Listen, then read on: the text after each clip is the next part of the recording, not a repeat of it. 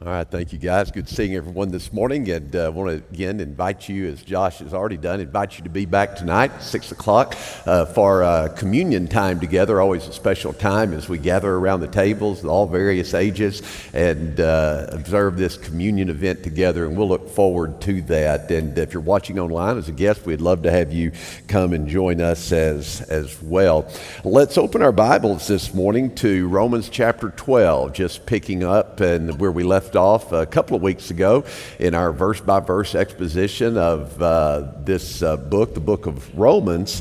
And as we saw 2 weeks ago, Paul has ended what is arguably the most theologically rich section that Paul ever penned, this section of Romans, especially Romans chapters 9, 10, and 11, to the point that by the time we get to the end of chapter 11, Paul has broken out in a hymn of praise, which is very much the way that those verses 33 through 36, are identified, that it is a hymn of praise, proclaiming and glorifying God for His wondrous ways, the way that the mercies of God have been manifested and revealed in ways that defy human capacity, that Abrahamic covenant was fulfilled in a way that none of us and no one would have ever anticipated. And yet this is how God has worked. This is how God, the mercies and the grace of God, have acted in His salvation history through the person of Jesus, who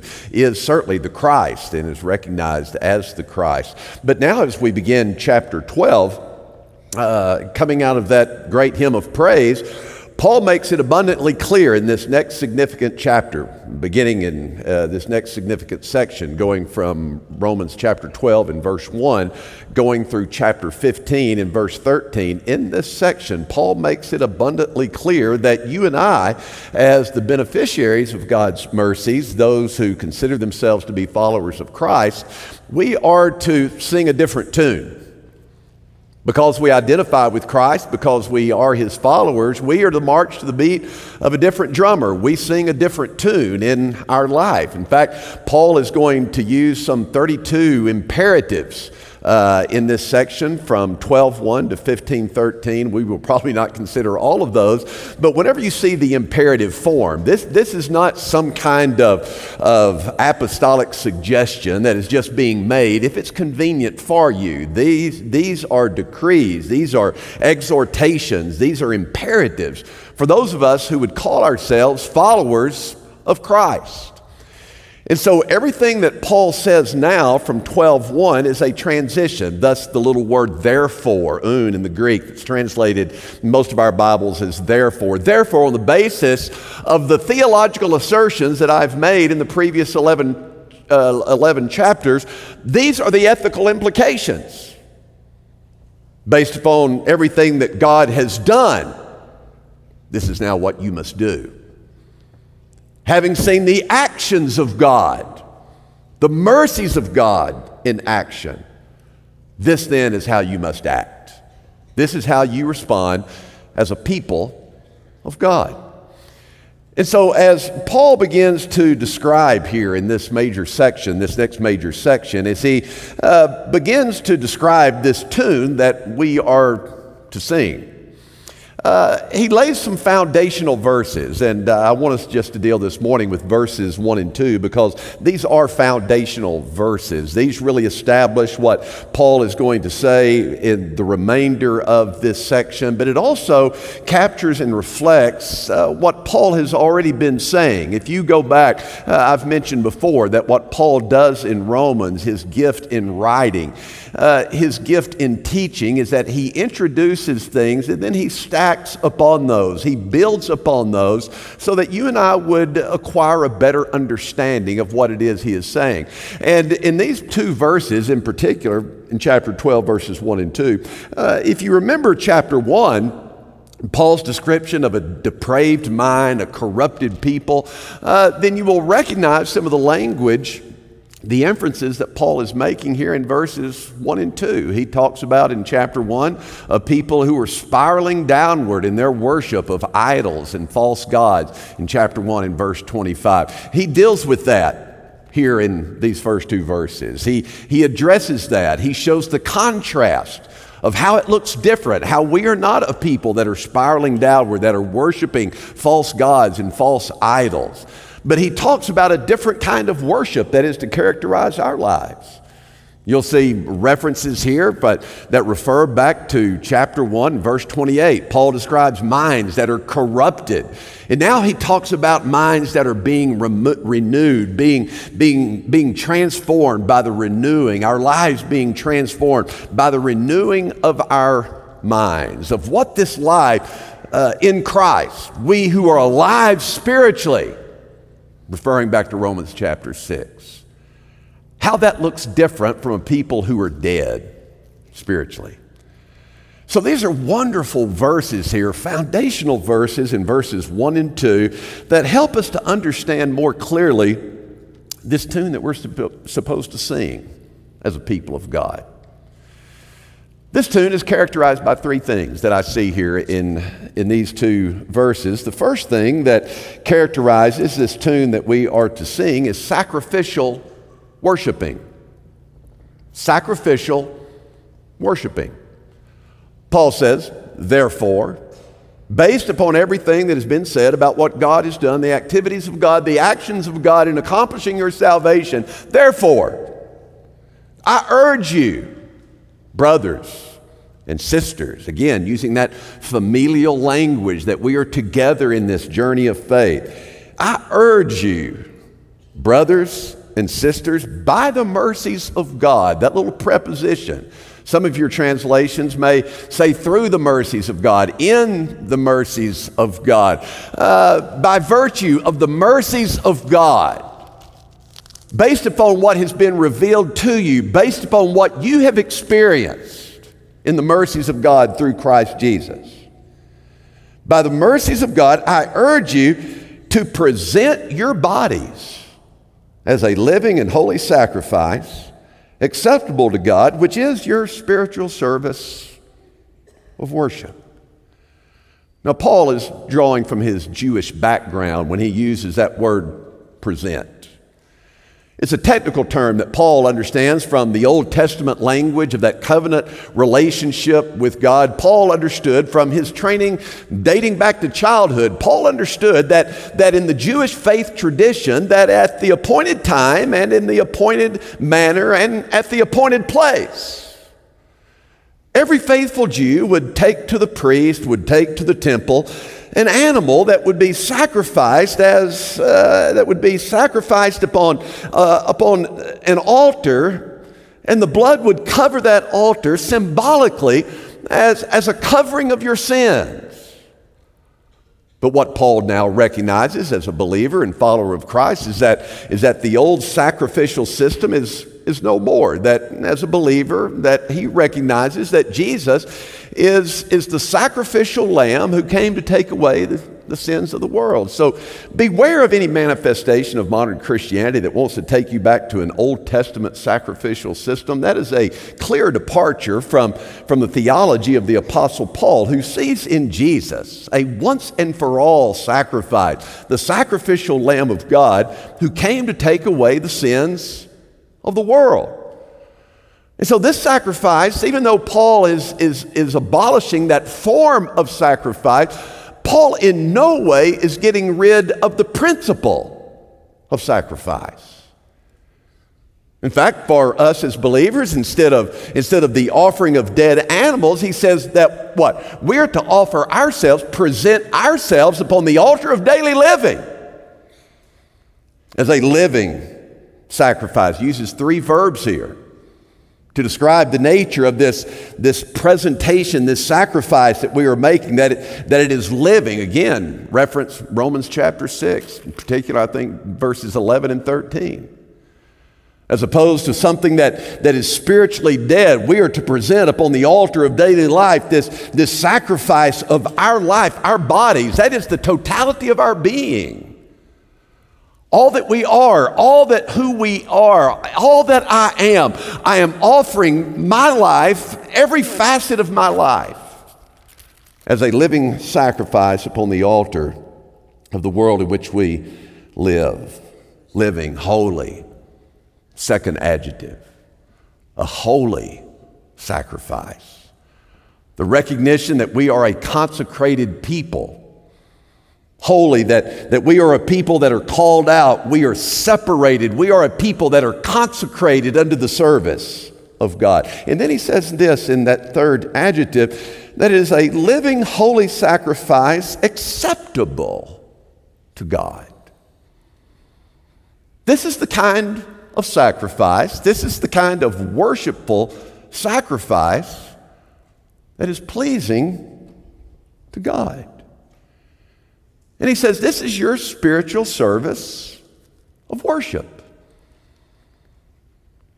Some translations, my NASB uses the word spiritual, which is your spiritual service of worship. Some of your translations may use the word reasonable, rational. This is your reasonable service, your rational service, based upon what God has done for you.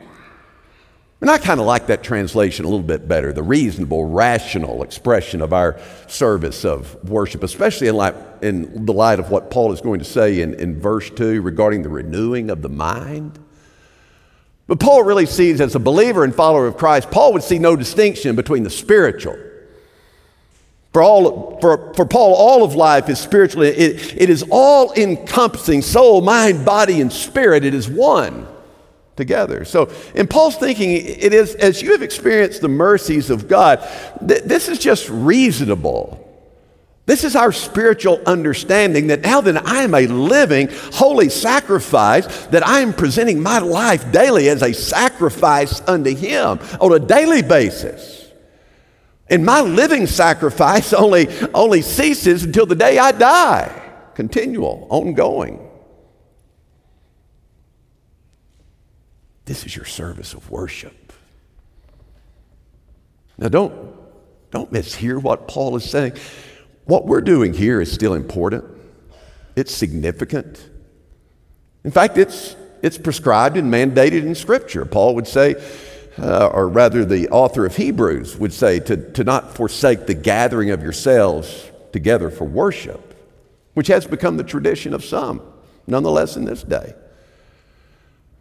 It's prescribed in Scripture that we as the people of God, that we are a gathering people, we are a community of people, and we come together for the purpose of edification. We come together for the purpose of praise and adoration. The experience of worship together. But listen, let's be honest. There's nothing sacrificial about what we're doing right here.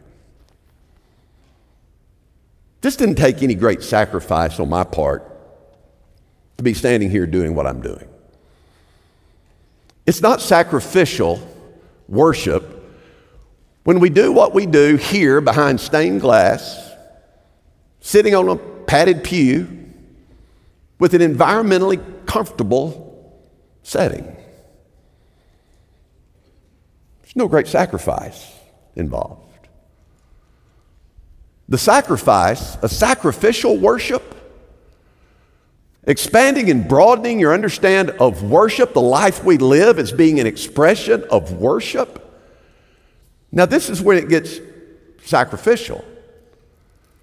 When you go out into a profane and secular world, and you choose not to blend in with the world, and you choose to live your life as a living, holy, consecrated sacrifice to God, knowing that this is what is pleasing and acceptable unto Him. Because listen, even though Paul is writing to a particular audience in Rome 2,000 years ago, these words are no less relevant for us today. Because if your understanding of worship, if you have this small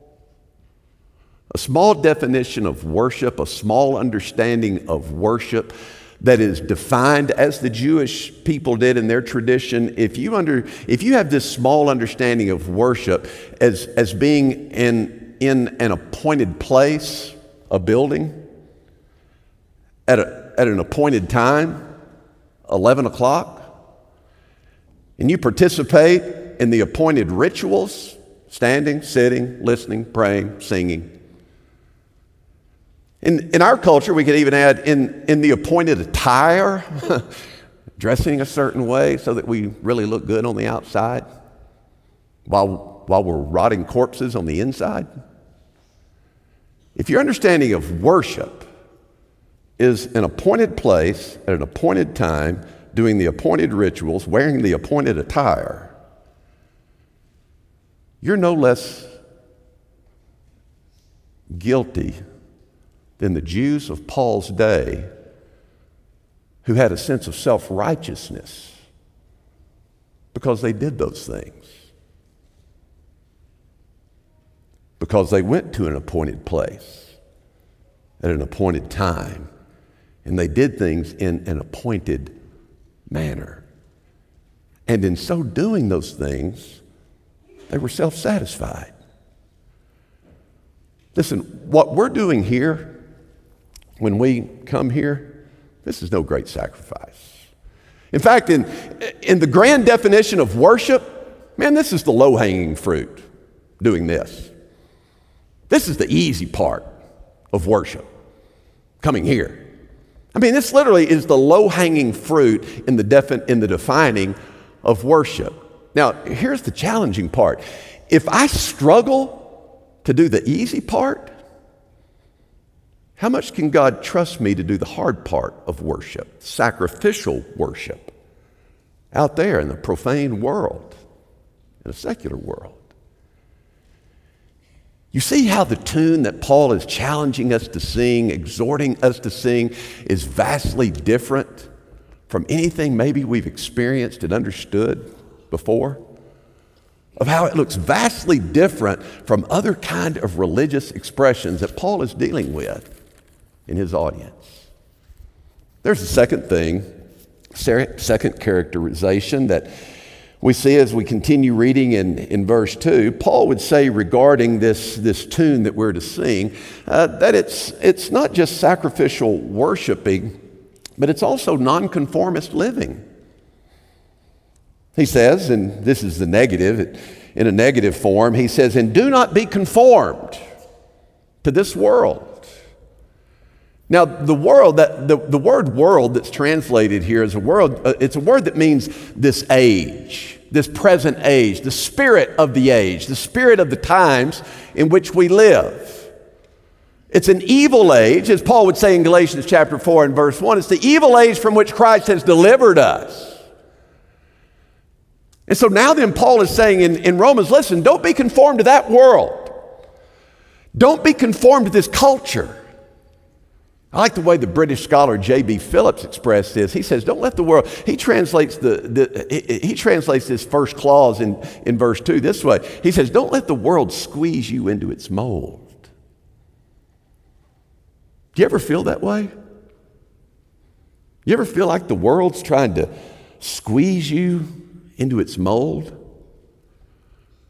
That there's competing belief systems out there. There are certain ideologies that our culture is trying to force upon us. Paul says, listen, I expect you to sing to a different tune. Do not be conformed to this world, to the spirit of this present age. You have been delivered from this through Christ Jesus.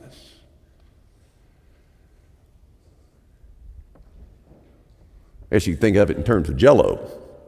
You ever made Jell-O? Well, I know you've made Jell-O before. But, you take that powder, hone up my Jell-O skills here. You got to take the powder, right? And you put it in hot water, warm water, and dissolve it. Then you pour it in a mold, put it in the fridge. Then you take it out, turn it upside down, put it on a flat surface, and it retains the shape of the mold. Right? That's what Paul is saying. The world has a mold, and it's trying to force you into that mold so that you look like everybody else. That there's uniformity in our thought, in our beliefs, and ultimately uniformity in our demise as well as a people. And the weakness of the church for 2,000 years, the weakness of the church throughout its history has been the overwhelming number of Jell-O Christians in her midst, who have been molded and fashioned by the culture in which they find themselves. And they have lost that distinctive identity.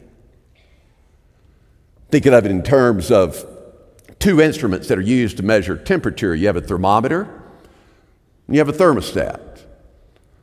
A thermometer reflects the temperature. It tells you the temperature of the air. It tells you the temperature of the surface upon which it's found. But the thermometer doesn't affect the temperature. Now, all of us have a thermostat in our homes that controls the temperature, right? And even though this exhortation, this imperative is in the negative form, do not be conformed to this world, it can have a very positive outcome in our lives when we determine that I'm not going to be conformed to this world. I'm not just going to be something that reflects the culture and the day and time in which I live, but I want to be used to change the temperature of where I'm found. Of wherever I might be, I'm going to be, because I'm determined not to be conformed to this world, I don't want to reflect the culture. I want to affect the culture where my feet are. So do not be conformed to this world. It's expressed negatively, but it can have a positive outcome in our influence, in our realms of influence. A final quality that Paul alludes to, notice there at the end of verse 2, when talking about our lives singing to a different tune, not just sacrificial worshiping and nonconformist living, but also transformed thinking. Having said, do not be conformed to this world, he says, but be transformed. Metamorpho, from which we get our word metamorphosis. Most often we hear that word metamorphosis used in nature. The process by which a larva becomes a cocoon and becomes a butterfly. That's a metamorphosis that has taken place. Same word is used in Matthew's Gospel, chapter 17. In the description of the transfiguration, that word transfigured, metamorphomai. And the transfiguration, at the Mount of Transfiguration, we know that the divine nature of Jesus shined through his ordinariness. It shined through this incarnate flesh. Peter, James, and John were able to see an affirmation of who he truly is. God incarnate. And now Paul says this is what is happening in you. When you follow Christ, when your life sings to a different tune, there is a metamorphosis that is taking place in your life as who you are in Christ Jesus is being made manifest outwardly for the world to see. Now, how does this take place? Well, notice Paul says, by the renewing of your mind. By means of your practical reason. By means of your moral consciousness. You see, our minds, when we become followers of Christ, it means that our minds are being reshaped. Our minds are being transformed. I come to recognize as a follower of Christ, someone that has known and experienced the mercies of God, that I can't think like everybody else. As one that has been renewed by the Spirit, by one who studies the Word of God, I recognize that my worldview is being shaped, reshaped, reprogrammed. That I think differently because of this life in the Spirit. And it's a life that doesn't think. It's my thinking as a follower of Christ. My thinking is not like the world's. Listen, church, when it comes to pressing moral, social issues in our world today and in our culture, we have, as the followers of Christ and with the church, as the church, We hold no shared opinions with the world on moral issues. None. We hold no shared values or opinions with the world on moral issues. We don't. Not if you have a historical, grammatical understanding of the text. Now, you can embrace new theologies that are accommodating, theologies that are based upon reader response, which is a popular interpretive tool today. Reader response just being, well, the text means whatever it means to you in this moment. However you're feeling right now when you read the text, whatever it means to you in your present tense emotional state, that's just what the text means. But if you hold to a historical, grammatical understanding of the biblical text and the teachings of the Word of God, then you recognize that we hold no shared opinions, no shared values with the world when it comes to moral issues. And there are very real ideologies that are out there on moral issues that are seeking to press us into a mold, to force us into a mold of how we think. And the world doesn't portray it. Listen, these ideologies on moral issues, they are not portrayed as that which clashes with the design of God. They're all dressed up as something that is affirming, something that is beautiful, and oftentimes presented as even being Christian because it's presented in such a loving and winsome way. How could you possibly be against that? Well, because it conflicts with the design of God. That's what Paul was saying back in Romans regarding those that have been given over to a depraved mind, corrupted minds, corrupted thinking. They've exchanged the natural for the unnatural. And they want to make it the new normal. 2 weeks ago, I read a story in the Wall Street Journal that's indicative of the times in which we live. It was a young lady, a professing Christian, who was being announced in this editorial piece about she's leaving her church. Oh, I'm still a Christian, but I'm just leaving the church. Apparently, she attended a church where the historical, grammatical teachings of the text were held forth. And that's what you get here. You get a historical, my training, everyone on our staff, in their graduate school studies, we have been brought up, we have been trained, we have been educated in the hermeneutical process of grammatical, historical understanding of the biblical text. That is a 2,000-year-old tradition of how the text is understood and how it has been handed down from generation to generation. It is time-tested. My theology and the theology of our pastoral staff, none of us change our theology based upon the last book we read. None of us do that. We don't change our theology based upon what is accommodating to the most people. We don't change our theology based upon what is popular. But this young adult, this young lady has announced that she's leaving her church, still loves Jesus. Not abandoning my faith, but I'm leaving this church because what I noticed is that the way the Word of God was being taught, it put me at odds with my social friends who are not believers and their beliefs on all variety of social issues. And so I'm leaving the church because I don't fit in with my friends and their beliefs. And I never imagined a time when maybe a congregation would have to be told that if you hold to the teachings of Scripture from a historical grammatical perspective, that to be a follower of Christ means that you're at odds with the culture. And I don't mean in a mean, angry, self-righteous way. You know, I have a great many friends that are unbelievers, but because I have unbelieving friends, I don't change my theology to accommodate them. And even with my unbelieving friends, I'm not self-righteous, I'm not pompous, I'm not mean. You know, I'm not condescending. I'm not mad about it. I just hold on to a historical, theological understanding of the text.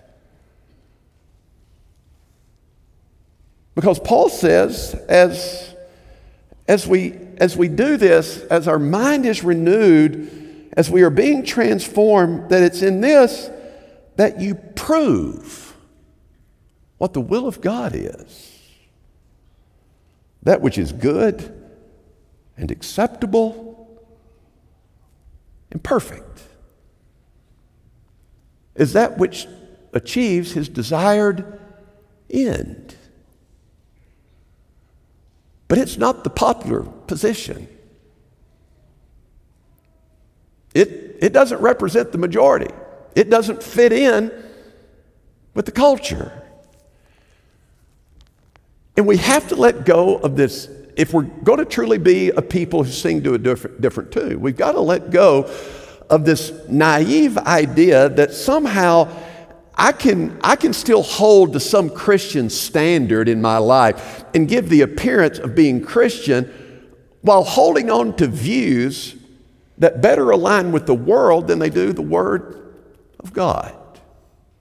It's the height of naivety, if not foolishness. And so to dance to a different tune